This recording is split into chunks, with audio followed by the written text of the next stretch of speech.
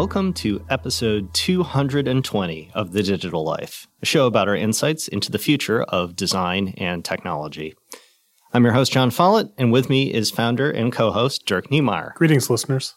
For our podcast topic this week, we're going to chat about the advances in the digital life and in biological engineering that are entertaining the human search for immortality. So we have a lovely audio clip from Aeon magazine from an article, an essay there entitled, "What are the ethical consequences of immortality technology?" And I think this is such a great way to cue up the discussion that I'm just going to start with this audio clip. Immortality has gone secular. Unhooked from the realm of gods and angels, it's now the subject of serious investment, both intellectual and financial, by philosophers, scientists, and the Silicon Valley set. Several hundred people have already chosen to be cryopreserved in preference to simply dying as they wait for science to catch up and give them a second shot at life. But if we treat death as a problem, what are the ethical implications of the highly speculative solutions being mooted? Of course, we don't currently have the means of achieving human immortality, nor is it clear that we ever will. But two hypothetical options have so far attracted the most interest and attention: rejuvenation technology and mind uploading. All right. So there we have, setting the stage for this discussion on either digital or biological immortality. I'd like to further sort of delve into the history of this problem set by referring to the ever so famous Fountain of Youth, which in the 16th century was attached to the Spanish conquistador Juan Ponce de León. Of course, I'm fairly certain that had little to do with the actual conquistador, but nonetheless, this is the search for the Fountain of Youth. You have the search for the Holy Grail, which was meant to impart immortality upon its owner. So this is a deeply rooted human desirement that pervades our mythologies, and rightly so. I mean, humans are defined by, in a lot of ways by our mortality. So we look at our technologies that we have for fighting off diseases, for instance, and every time we get good at fighting off one disease, we find that, farther down the road, there's another, more awful disease that's coming to get us. So a perfect example of that is, we're getting good at food production now. So we're not dying of diseases related to starvation. Rather, we're running into the diseases of overabundance, right, of obesity, diabetes, et cetera. The minute that we solve some of the problems around aging, we realize that down the road, cancer, our DNA breaks down and we have all sorts of problems with carcinogens and various cancers.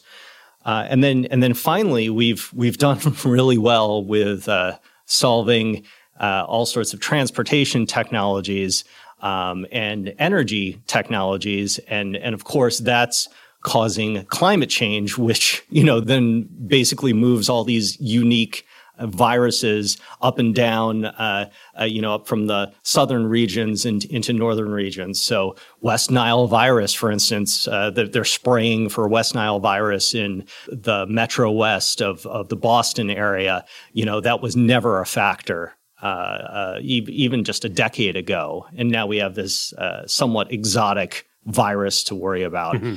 So it seems to me like humans have always been trying to solve the problems of immortality, whether that be through getting better health or, we have all of these computing technologies as well. But the unforeseen consequences always push back on us like a sledgehammer. So with that thought, Dirk, I'd be interested in how you see this problem, and then we can dig into some of the digital and biological tech that's, making it perhaps more possible. Yeah, I mean, first, I think it's too early to have these conversations. I think it's somewhat irresponsible of media outlets to be breathlessly touting this kind of a story, because we're so far away from immortality, whether it be physical or digital, as to be ridiculous. I mean, for over a decade now, I mean, probably longer than that. I mean, if you talk about like a Ray Kurzweil, but speaking strictly of like advances in healthcare and discoveries in genomics, we're not meaningfully increasing life expectancy today compared to a decade ago, let alone immortality. Like we're not even adding 5 years onto life expectancy. And so now suddenly snap our fingers and it's going to be forever. It's just sort of nonsense. On the digital side, I think we're even farther away from the standpoint that we don't know what makes us human. So the whole conceit around the digital immortality is this notion that we can download our brain, somehow figure out what's all the content there, download it somewhere, and then it can exist in that downloaded space as us, as a person, as a being. And we don't know what makes us a being. We certainly, there's no proof or evidence that the quantifiable data in our brain and cells and system, when transported into a different unit, will have that unit being a being in the way that we know beings. So before we should start talking about this digital immortality, we should have some freaking notion of what makes us human. What is, we're not there. We're so far from there. And the what makes us human is something we've been trying to solve for thousands of years, probably tens or hundreds of thousands of years, going back to very early humans and humanity. So, on the technical side, you can say, oh, well, we're kind of figuring out that cells can be replaced, cells can be rejuvenated, changes can be made at the genomic level. Or we're saying, we're starting to understand how the brain works. We're starting to see how and where things are stored. And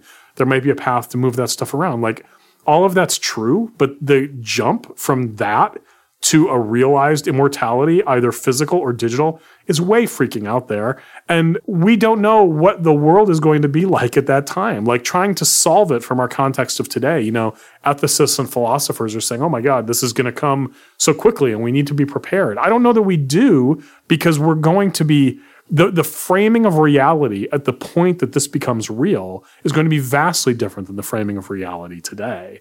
And the assumptions and the rules that we are setting and making in trying to project and prepare, I don't think are going to be relevant in ways large or small. So we do need to be prepared when the time comes, but I don't think the time is now. So I'm sort of super skeptical of all of this stuff. I think it's going to give people a lot of attention. It's going to give people work that they get paid for. It certainly is going to make people scared or interested or excited, depending on your predisposition. But the reality is immortality is a ways down the road.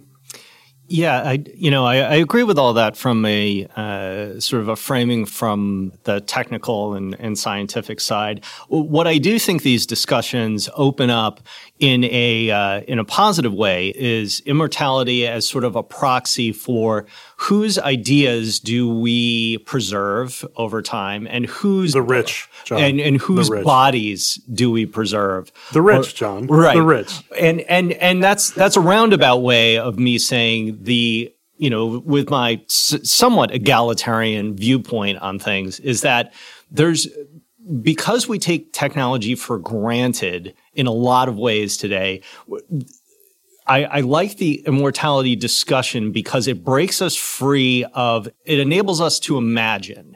And I think we need some imagination in our public discussions of things because there's so much that we can do right now that I think even the most basic discussions around genomics or around like the rule sets for cloning humans or whatever, all of these things are, they are possible today. And so it doesn't stretch the thinking of the public discussion to posit those things because those things are right around the corner. Yeah, but framing them in immortality just as silliness. Right. But what it does do, I think it's a little bit shocking, right? To think about like, oh, there's going to be a class of people whose ideas and bodies are going to not only sort of exist past my own existence, but are going to be around forever, right? So as a society, what do we want? Nothing is forever.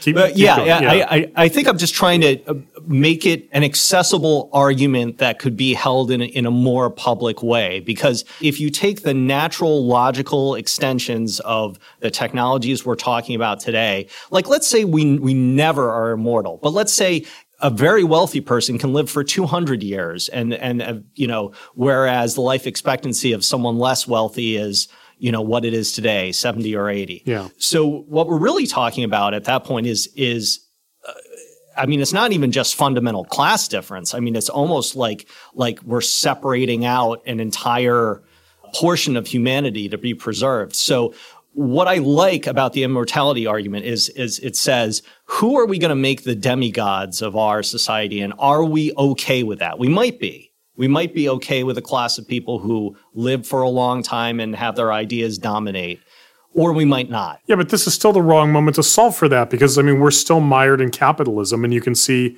capitalism fraying all over the place. Decades from now, the slightly regulated capitalism that exists today will not be the dominant form of social organization. It will not. So we're solving from that position today. And I don't think that's the position that will be in place when these things actually become an issue. So as a thought experiment, as masturbation, it's interesting, but I think it confuses reality. It prevents people from really understanding what are the pieces on the board, how are they situated, which ones are important, and how should we plan to move them around for a better future. I think it's focusing on the wrong thing from my perspective. That's certainly possible. I do like, at its core, the as I said, sort of the imaginary, the fantastical aspects of it, just as a wake-up call, really. But I can see that we're probably at slightly different positions on that, and that is perfectly fine. Listeners, remember that while you're listening to the show, you can follow along with the things that we are mentioning here in real time. Just head over to thedigitallife.com. That's just one L in The Digital Life, and go to the page for this episode. We've included links to pretty much everything mentioned by everybody, so it's a rich information resource to take advantage of while you're listening, or afterward if you're trying to remember something that you liked. You can find The Digital Life on iTunes, SoundCloud, Stitcher, Player FM, and Google Play. And if you want to follow us outside of the show, you can follow me on Twitter at John Follett. That's JONFOLLETT. And of course, the whole show is brought to you by Involution Studios, which you can check out at goinvo.com. That's GOINVO.com. Dirk? You can follow me on Twitter at DNiemeyer. That's at DKNEMEYER. And thanks so much for listening. So that's it for episode 220 of The Digital Life. For Dirk Niemeyer, I'm John Follett, and we'll see you next time.